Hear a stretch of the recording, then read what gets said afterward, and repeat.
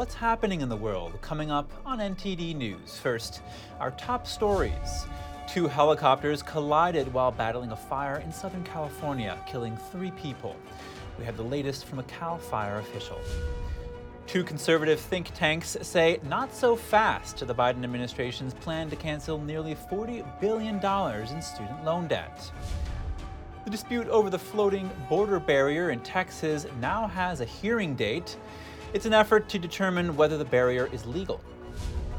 A DEI educator is fired after challenging the status quo at a university in California.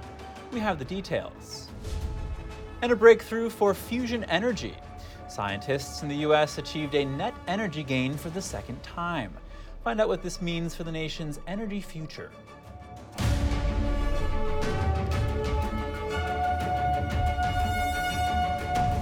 Welcome to NTD News Today.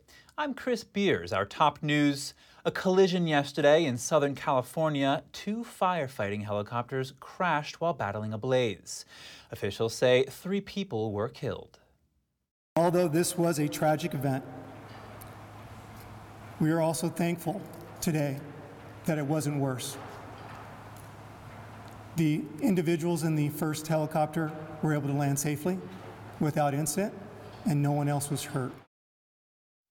The accident occurred in Riverside County. 1 helicopter landed safely, yet the other went down.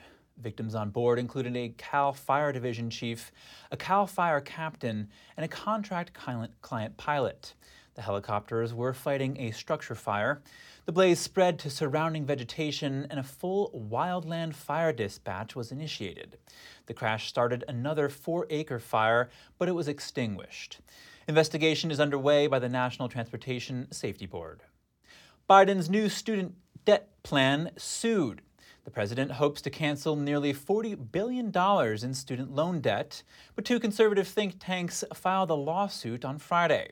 They say the administration overstepped its power when it announced loan forgiveness for 800,000 borrowers, just weeks before the Supreme Court struck down a broader cancellation plan pushed by President Biden. The new plan is billed as one-time adjustment in record-keeping. It pushes the 800,000 borrowers past a time limit threshold when their debt expires. The suit says it's illegal and asks the judge to stop the Education Department from carrying it out while the case is decided. It was filed by the New Civil Liberties Alliance on behalf of the Mackinac Center for Public Policy and the Cato Institute. Concerns are growing over ransomware attacks on schools. To discuss this growing problem, the White House saying today it's gathering superintendents and education tech experts. They will look at ways to bolster cybersecurity. Officials say they will also be creating a new council to coordinate between the government and educational institutions. According to the White House, at least 8 states saw ransomware attacks against schools last year. In some cases, sensitive information like medical or behavioral histories were stolen and released online. A woman hired to direct a college's Office of Equity, Social Justice, and Multicultural Education soon encountered fierce opposition from within. NTD's Daniel Monahan has more on the tenure and termination of an educator charged with reducing the so-called wokeness of an institution. Tabia Lee is a lifelong educator. Even as an elementary school child in the Gifted and Talented program, she spent a lot of time tutoring her peers. Her commitment to education led her to De Anza College. One of her tasks was to reduce the so-called wokeness of the institution, which had experienced conflicts with the staff. But Lee soon realized that her colleagues had a different understanding of social justice than she had. So for example, from a classical social justice, you would be really emphasizing things like equality of opportunity. And that's very different from a critical social justice approach. They're emphasizing, like, what is a just society? That's one where we have equal outcomes. Lee says an academic Senate racial healing resolution had the line, "We acknowledge that America is a systemically racist country founded on white supremacy." Lee suggested adding that America is founded on the principles of fairness and equality, and says there was a backlash. They said, absolutely not. How could you challenge that we're founded on white supremacy? I said, well, not everyone believes that, and myself included. I'm one of the people who's saying, we're founded on fairness and equality. Whether we've lived up to that or not, we can debate, but to say that we're founded on white supremacy and that racism is everywhere and systemic, that's problematic. She ran into similar trouble over the Women's Gender and Sexuality Office at the university. There were complaints about white faculty not feeling comfortable going there. She was told that the office was structured for Black, Indigenous people of color, and that's who should be there. From my perspective, we're a public school. Anyone should be able to come into that Women, Gender, and Sexuality Center. Maybe there's a resource or a book. They want to come somewhere and feel like they're not being judged. They just want to explore things. They may want to change their, major, whatever it may be. I don't think it should be by their race. It should be by, I'm curious about these 3 topics that this office represents. And I was shouted down and told, I was attempting to whitewash the history of the office. That wasn't the last time she'd hear the term whitewashing. Charged with leading a strategic transformation of the campus, Lee wanted to create some structure and made a Google Doc to track agendas and team meetings. One of the staff members stopped me and said, stop what you're doing. Right now, what you're doing is you're white speaking and you're white splaining and you're being a white supremacist, you're being transactional.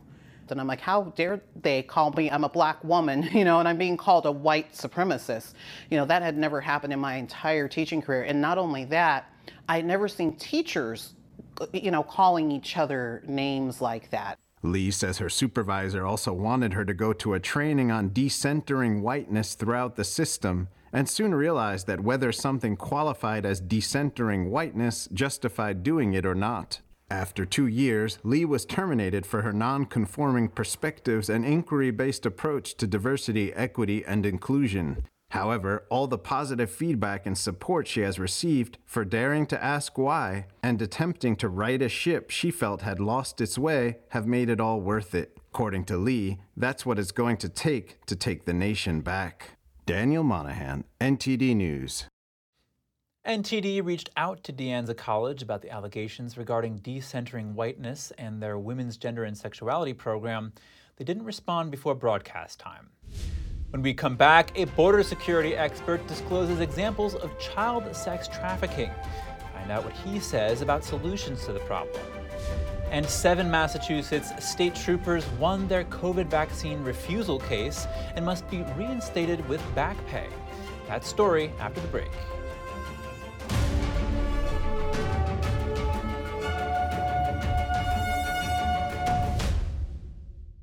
Welcome back. The dispute over the floating border barrier in Texas now has a hearing date. A federal judge chose August 22nd to determine if the barriers on the Rio Grande are legal. The Justice Department is asking for a preliminary injunction and wants the barriers removed in Eagle Pass, a Texas city that borders Mexico. Governor Greg Abbott says the barriers are part of the state's efforts to curb illegal immigration at the southern border. The DOJ says Texas deployed the barriers without authorization and workers should remove them. Child sex trafficking is, quote, absolutely happening at the southern border. Those are the words of Todd Bensman, Senior National Security Fellow at the Center for Immigration Studies and author of Overrun: How Joe Biden Unleashed the Greatest Border Crisis in U.S. History. His statement comes in response to critics of a film about child sex trafficking, Sound of Freedom. I spoke with him about his rebuttal.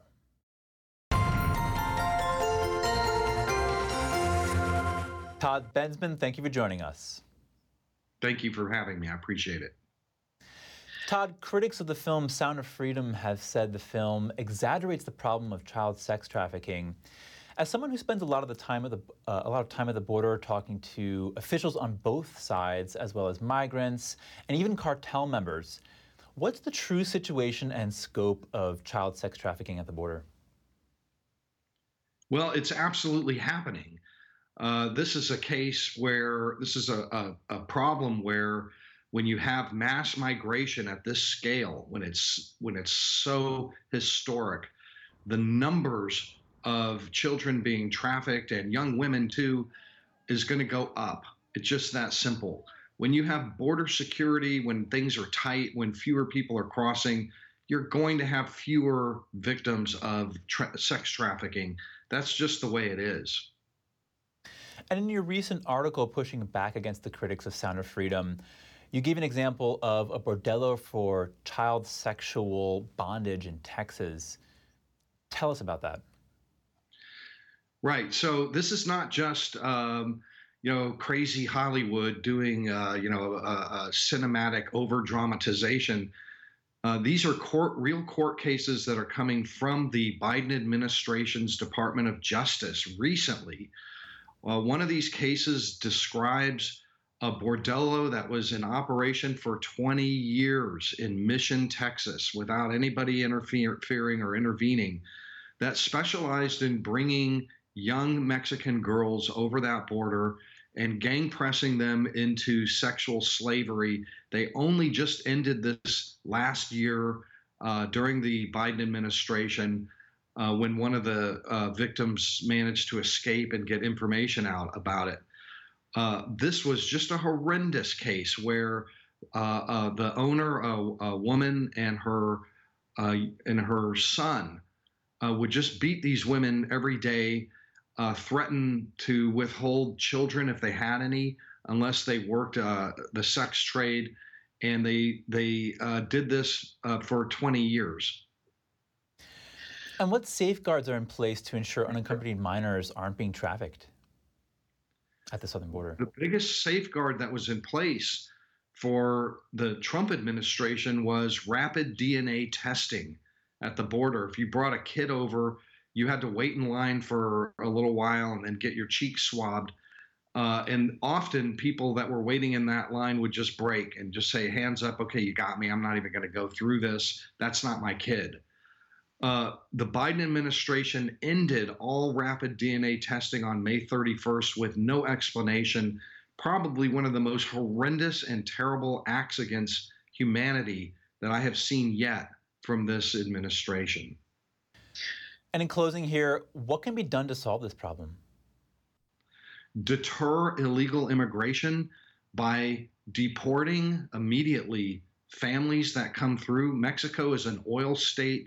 They're perfectly capable of taking care of these families, just as well as the United States or anyone else. They're oil rich.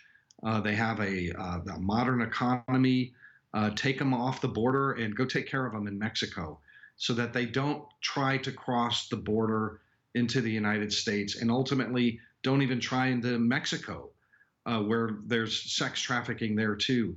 That's what it's all about, deterrence so that they stay home. Todd Bensman, thank you again for joining us. Thank you. An Arkansas police officer was caught in the net of a recent child sex trafficking sting in Texas. The officer was charged with online solicitation of a minor. He had worked for the Texarkana, Arkansas Police Department since 2016. The sting by the Texas Police Department also led to 2 other arrests. Police posted a fake advertisement on a prostitution site and posed as an underage girl when contacted. Police say all 3 men still wanted to meet up with the girl, even after she told them she was underage.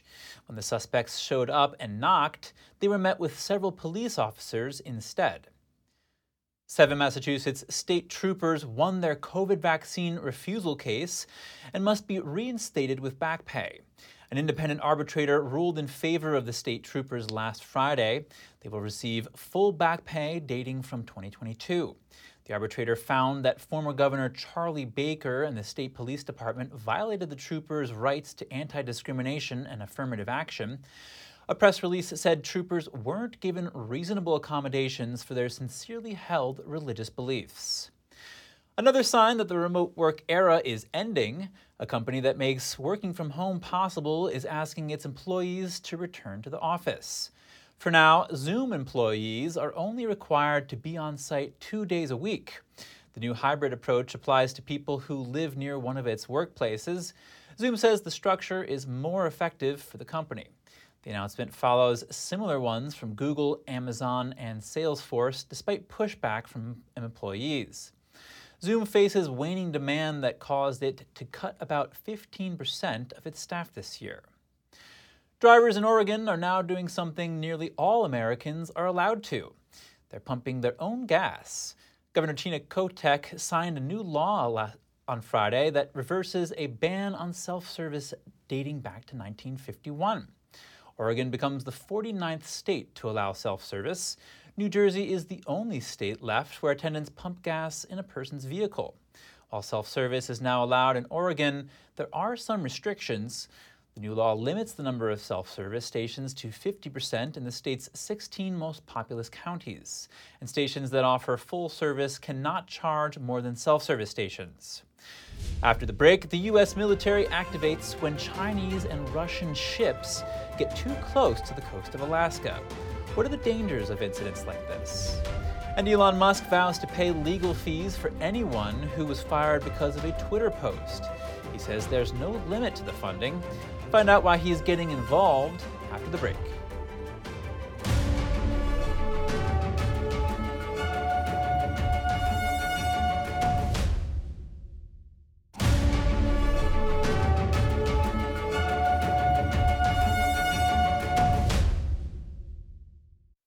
Thanks for staying with us. The U.S. military responds to Chinese and Russian warships near Alaska. American ships and planes were deployed to escort the 11 vessels away from U.S. waters. The ships were part of a joint China-Russia naval operation. The fleet has been described as the biggest joint force to ever approach the U.S. Here to discuss is international military strategist, retired Lieutenant Colonel Darren Gobb. Lieutenant Colonel Gobb spent 28 years in military service with 7 years in command and 3 years training military forces for combat. Lieutenant Colonel Darren Gobb, thank you for joining us again. Hey, good morning and good evening, by the way, and it's great to join you today. Colonel, does this action elevate the risk of an incident that could make relations between the U.S. and China and Russia worse? Sure, it could, absolutely. Now, anytime you put a lot of ships or any other kind of military forces in the same place and then mess around on someone's borders very closely, you've always run the incident of something happening that may not have even been intended. But I think that the odds based on this incident seem to be increasing every day. And could that kind of incident spark an actual armed conflict here? It always has the potential to, and it could be because it's not, even though it's not intended, or it could be because that is the actual result they're seeking. If we were to be more aggressive or to make a mistake in what we're doing in our response, it could cause them to escalate their response to us and blame us for what happened and not what they were doing. Yeah, when I look at the situation, it's almost like I see a bunch of dry leaves next to a pile of matches and some gasoline spilled over. It just, yeah, it doesn't look pretty. How does this recent incident compare to the Chinese spy balloon incident? I just think it's one more thing that we need to be looking at and be concerned about, because it's not just the spy balloon, which frankly I've always compared the spy balloon to just a public face of something they've been doing to us for decades in China. But if you look at Russian air forces in Syria and what we're doing and Russia's doing in Ukraine and the proximity of our forces and sort of a proxy war going on almost now logistically, all of these things really lead to the potential for something sparking that pile of leaves you mentioned, and it wouldn't be hard to do. Why do you think these countries have chosen this moment in particular for this kind of harassment? Well, I think this moment is chosen because of this administration. And it starts off with almost 2 years ago to the day now when we surrendered in Afghanistan and really showed the world that we are no longer a strong player, that we are going to act out of weakness and cowardice, and we're not going to do the things that need to be done. And they may realize that that window is closing, depending on how the 24 elections go. And so they're going to seek to take advantage of that. And to whatever end, we don't know yet. But if I were them, putting myself in their shoes, I would look at a weak administration and say, now's the time to do something, whatever that may be. And when you say weak administration, what are you pointing to specifically? You mentioned the Afghanistan withdrawal. Yeah, the Afghanistan withdrawal was one thing, and the follow-on actions to Afghanistan, both Russia with Ukraine and then China working harder to escalate things and harass Taiwan. You see Russian forces harassing our drones and other forces in Syria. And all of these things, as you look from the major to the minor, what you see are two countries, China and Russia, working in concert as they, some of the pieces on their border include Syria and Iran and what's going on in Israel. And all these pieces really tie together back to this administration not taking any kind of decisive action or sending, comprehensible messages to the world at large saying, hey, we're here to do our part to make sure we help keep the peace. They just don't believe it. And frankly, I don't believe it either. Lieutenant Colonel Darren Gobb, thank you for your time. Thank you, and have a wonderful evening. Do you feel you've been mistreated by your employer because of a social media post? Elon Musk may help you out.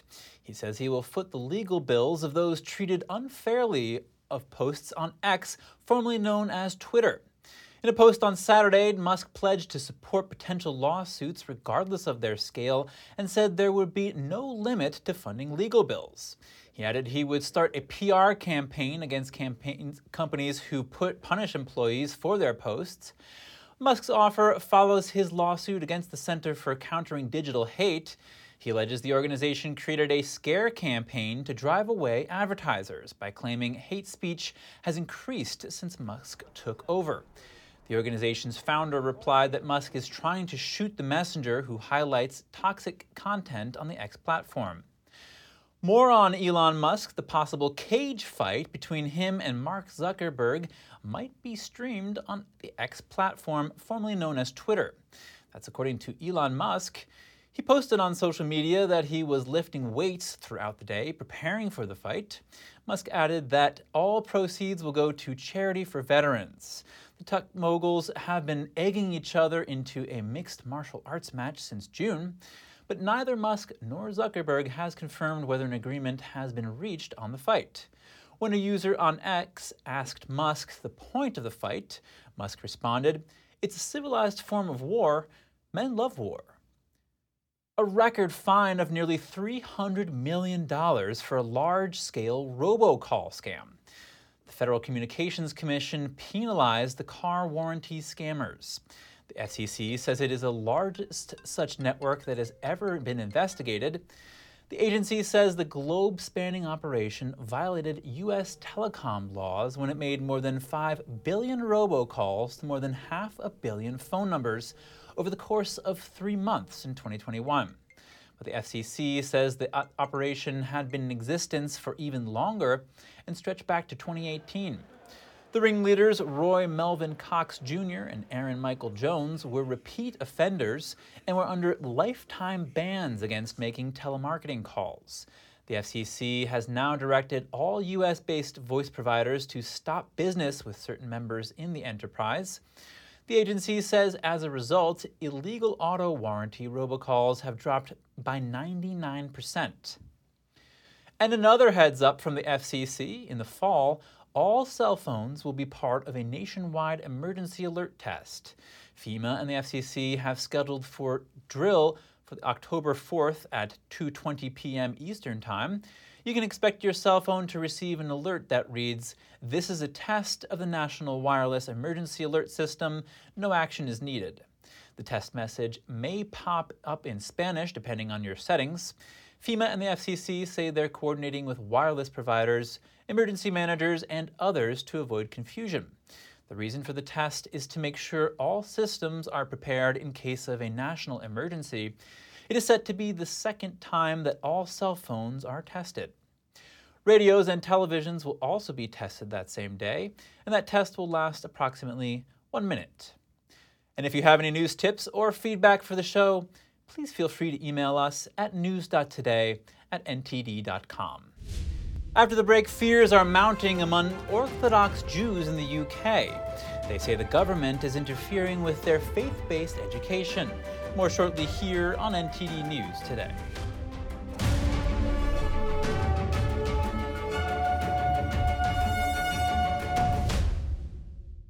Welcome back. If you're just joining us now, here are some of today's top headlines.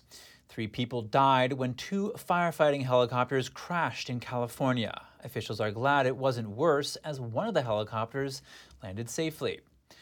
Two think tanks are suing Biden over his new plan to cancel nearly $40 billion in student debt. They say the administration overstepped its power when announcing loan forgiveness for 800,000 borrowers. Texas's floating border barriers have a court date, August 22nd. They were set to deter illegal immigration, but the DOJ is seeking to remove them. Faith-based education is facing a blow in the UK. A new initiative calls on all homeschooled children to get registered, but religious groups see the move as state interference in education. Let's zoom in. Step inside the classroom of an Orthodox Haredi Jewish school in London, where the pupils' faith-based education is feared to be at risk of state intrusion. Leave us alone, allow us to be ourselves, to allow us to keep our identity. This is basically a campaign which is to completely eradicate our belief in God. 15-year-old Yossi Hamilton and his peers pore over sacred texts, as their Jewish ancestors did for over 2,000 years. It's part of a curriculum that he says prepares him for his future.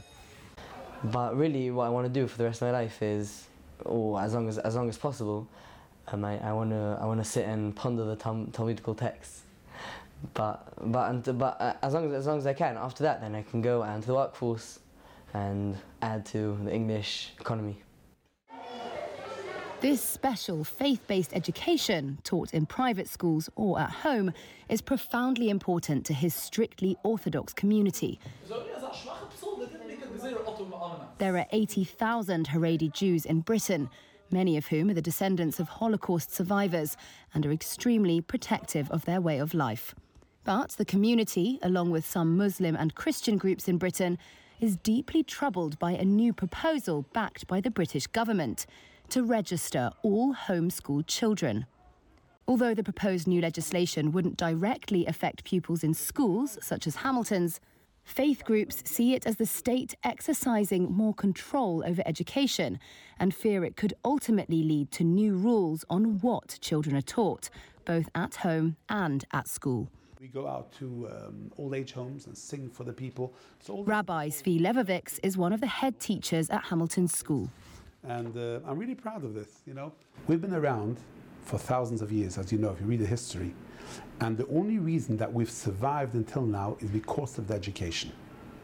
And once that is uprooted or undermined, we will lose our children.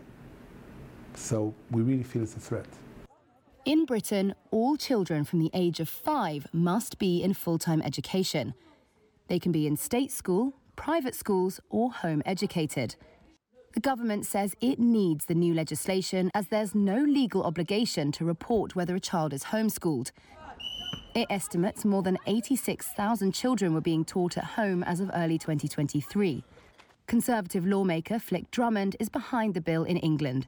She says the legislation has no intention of targeting faith communities.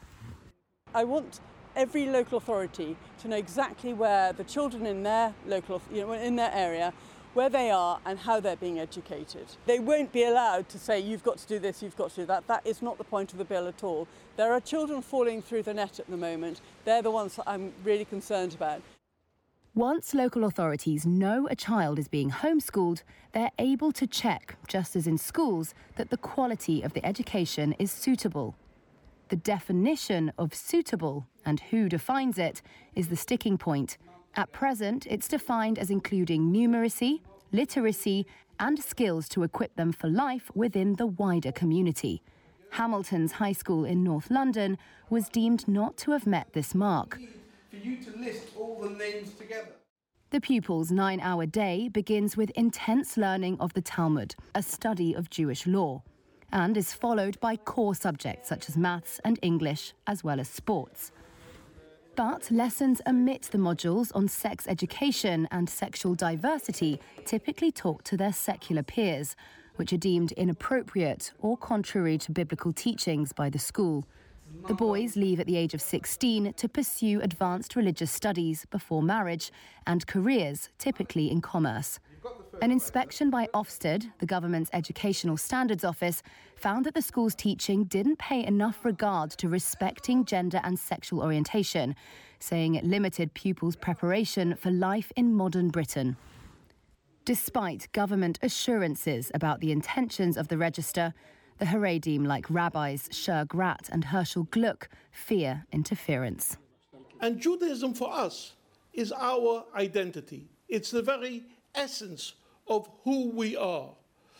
And therefore, to deny the Jewish community the ability to pass over, to transmit Judaism from one generation to the next, well, that is the very basis of what this legislation is attempting to achieve, is denying the very air that we breathe from the Jewish community. Children will be required to violate fundamental religious laws and values.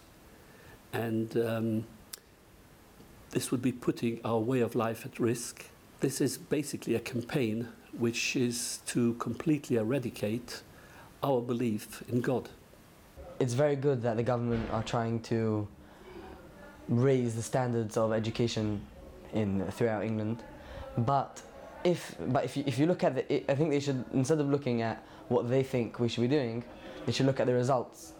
The boys that come out, are they good? Are they emotionally healthy? Can they join the workforce? Are they enjoying what they're doing, etc., etc.? And then they should base their evaluation of the school on that, rather than on what they think we should be doing. Coming up, a U.S. lab takes another step toward nuclear fusion energy. Find out what the breakthrough is and what it could mean for the future. And watermelons are growing in one of the coldest places on Earth. Scientists in Antarctica have made the impossible a reality. We'll be back with more on that when we return.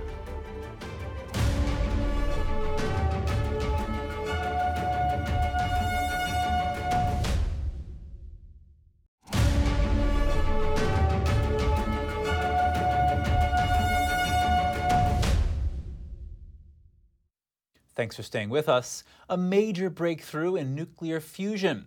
The U.S. has achieved a net energy gain in a fusion reaction for a second time, taking a key step toward a future of unlimited energy.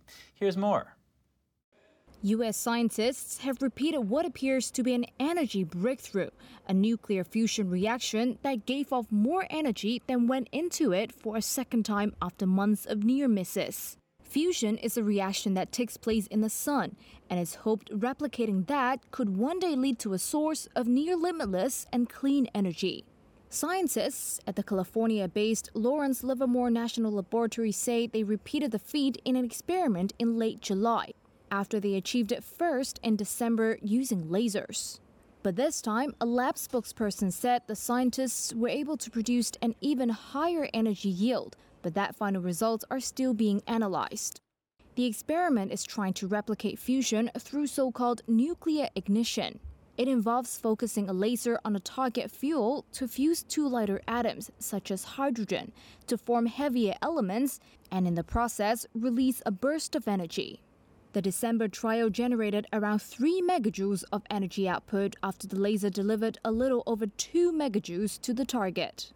The U.S. Energy Department called it a major scientific breakthrough decades in the making. While experts outside the lab have applauded the advancements since December, they told Reuters much more work is needed to make fusion power commercially viable. A new race car battery takes just 4 minutes to charge. The developers in the Netherlands say it's the fastest charging electric battery in the world. NTD's Andrew Thomas hits the racetrack. Race car driving is a dream for those with a need for speed, and this dream can now be electric powered, thanks to a new design. By implementing very special designs in our battery pack, we can make sure that our batteries can charge really quick. The LMP3 race car runs on electric batteries that can fully charge in just 4 minutes. But last week we presented a battery pack that can charge in 4 minutes, and to be precise, it can charge in 3 minutes and 56 seconds. And therefore we've presented the fastest charging electric race car in the world. Coolant plates prevent the battery from overheating during rapid charging. So to charge cars fast, cooling is essential. This is mainly because lithium cells generate heat while charging, and this heat can be a limiting factor because the cells will get too hot.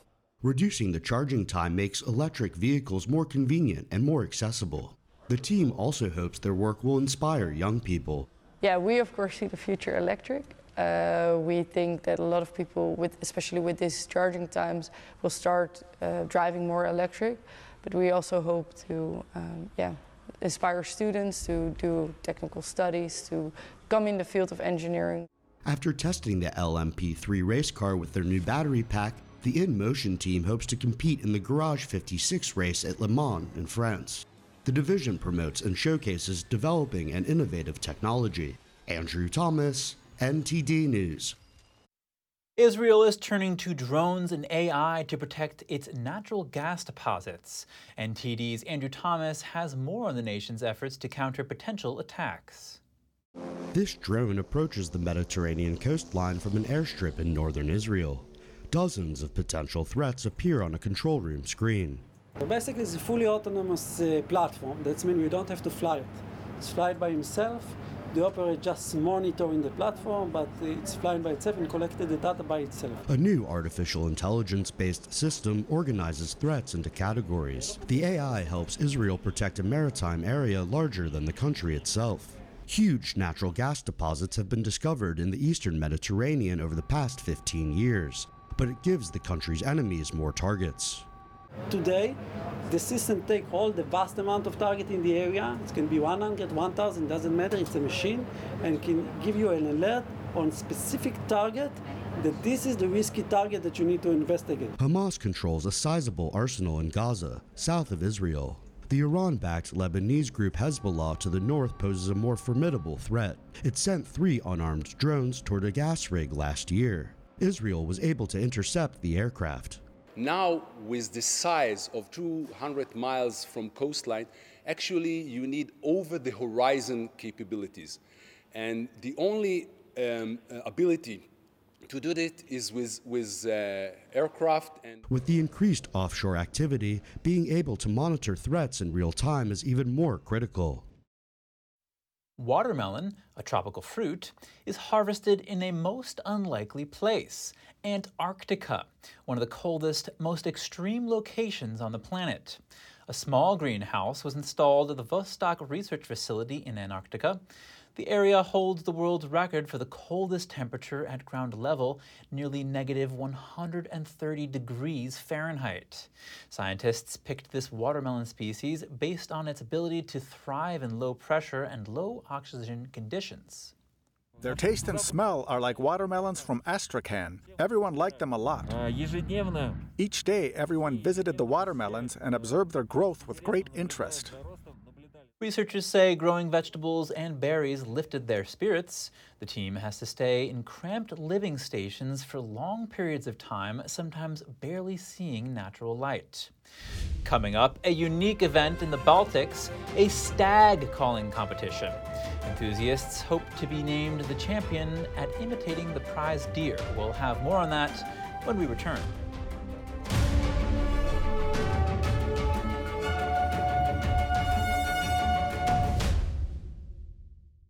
Welcome back, everyone. An annual water buffalo race. Thai farmers braved sizzling temperatures for the tradition on Sunday. It marks the beginning of rice cultivation during the monsoon season.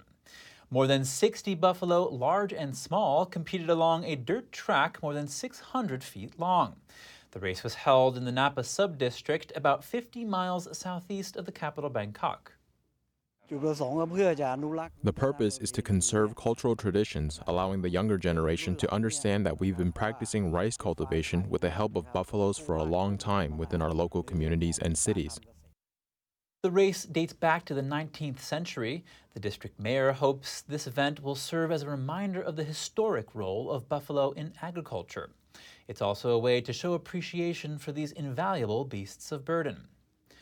Grunts, croaks, and hollers. Enthusiasts battled to be named champion stag caller over the weekend. The unique event is gaining traction in the Baltic countries. NTD's Andrew Thomas has more on the hunt for victory. Competitors from Latvia, Lithuania, and Estonia came together for a stag calling event on Saturday. Participants were scored on their ability to imitate different red deer calls. It is very exciting when you can talk to the animals in the forest and understand what you are saying and what they are saying back. So all my colleagues and I go. We don't just talk to the deer, we talk to the wolves, the roe deer, and others. There were 23 participants in this year's 7th annual contest. Organizers say the event is becoming more popular. If we know the story behind each category of the sound, then we know how it should be presented, not only to the public, but also to our jury. Every category has its own story and you can learn it, but when it comes to the forest, of course, we are working there. As part of the competition, the contestants have to adhere to a strict dress code. Traditional hunting attire is required.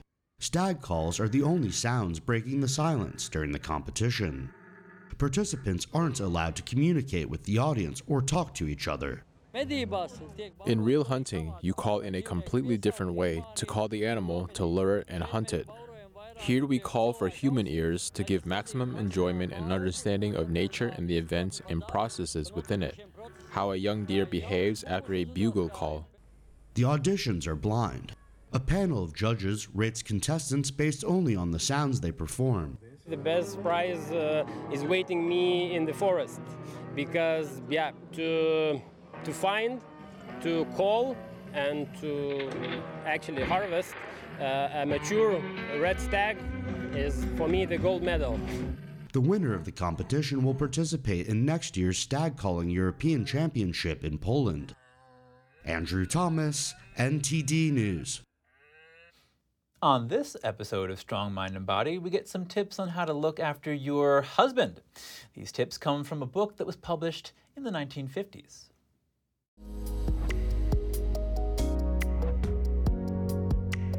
In traditional culture, wives were taught to be like water, to bring harmony to the mountain of the home, their husband, and to be the river that nurtures and forever quenches the thirst of reprieve from the darkness of the outside world. While strong husbands have always held the wolves at bay, women have since time immemorial held the home together. This is thanks to their grace, their love, and their spirit of strength. Here are some tips on how to improve your home life from the 1950s. Number 1, have dinner ready. Plan ahead, even the night before, to have a delicious meal on time. This is a way of letting your husband know that you have been thinking about him and are concerned about his needs. Most men are hungry when they come home, and the prospects of a good meal are part of the warm welcome needed. Number 2, prepare yourself. Take 15 minutes to rest so you will be refreshed when he arrives. Touch up your makeup, put a ribbon in your hair, and be fresh looking.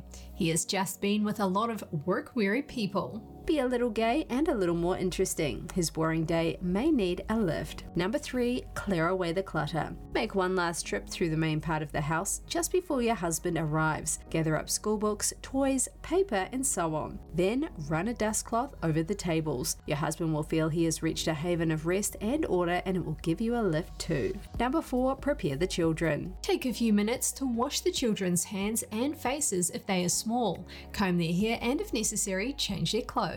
They are little treasures and he would like to see them playing the part. Number 5, minimize the noise. At the time of his arrival, eliminate all noise of the washer, dryer, dishwasher, and vacuum cleaner. Try to encourage the children to be quiet and greet him with a warm smile and be glad to see him. Number 6, some don'ts. Don't greet him with problems or complaints. Don't complain if he's late for dinner. Count that as a minor compared to what he might have gone through that day. Number 7, make him comfortable. Have him lean back in a comfortable chair or suggest he lie down in the bedroom. Have a cool or warm drink ready for him. Arrange his pillow and offer to take off his shoes. Speak in a low, soft, soothing, and pleasant voice. Allow him to relax and unwind. Number 8, listen to him. You may have dozens of things to tell him, but the moment of his arrival is not the time. Let him talk first. And number 9, make the evening his. Never complain if he does not take you out to dinner or to other places of entertainment. Instead, try to understand his world of strain and pressure and his need to be at home so he can relax. The goal is to try to have your home a place of peace and order where your husband can relax. Those are some tips on how to look after your husband from the 1950s. A thief in California took some time to pet the family dog before stealing an expensive bike. It was all caught on security video last month. Take a look. The video shows the burglary suspect about to leave on a family's electric bike when this friendly golden retriever came out from the house. He stops and gives the dog lots of attention and pets. You can also hear the suspect say, "You're the coolest dog I've ever known. I love you too." Police in San Diego say they're releasing the video to help find the suspect. Thank you for tuning in today. I'm Chris Beers.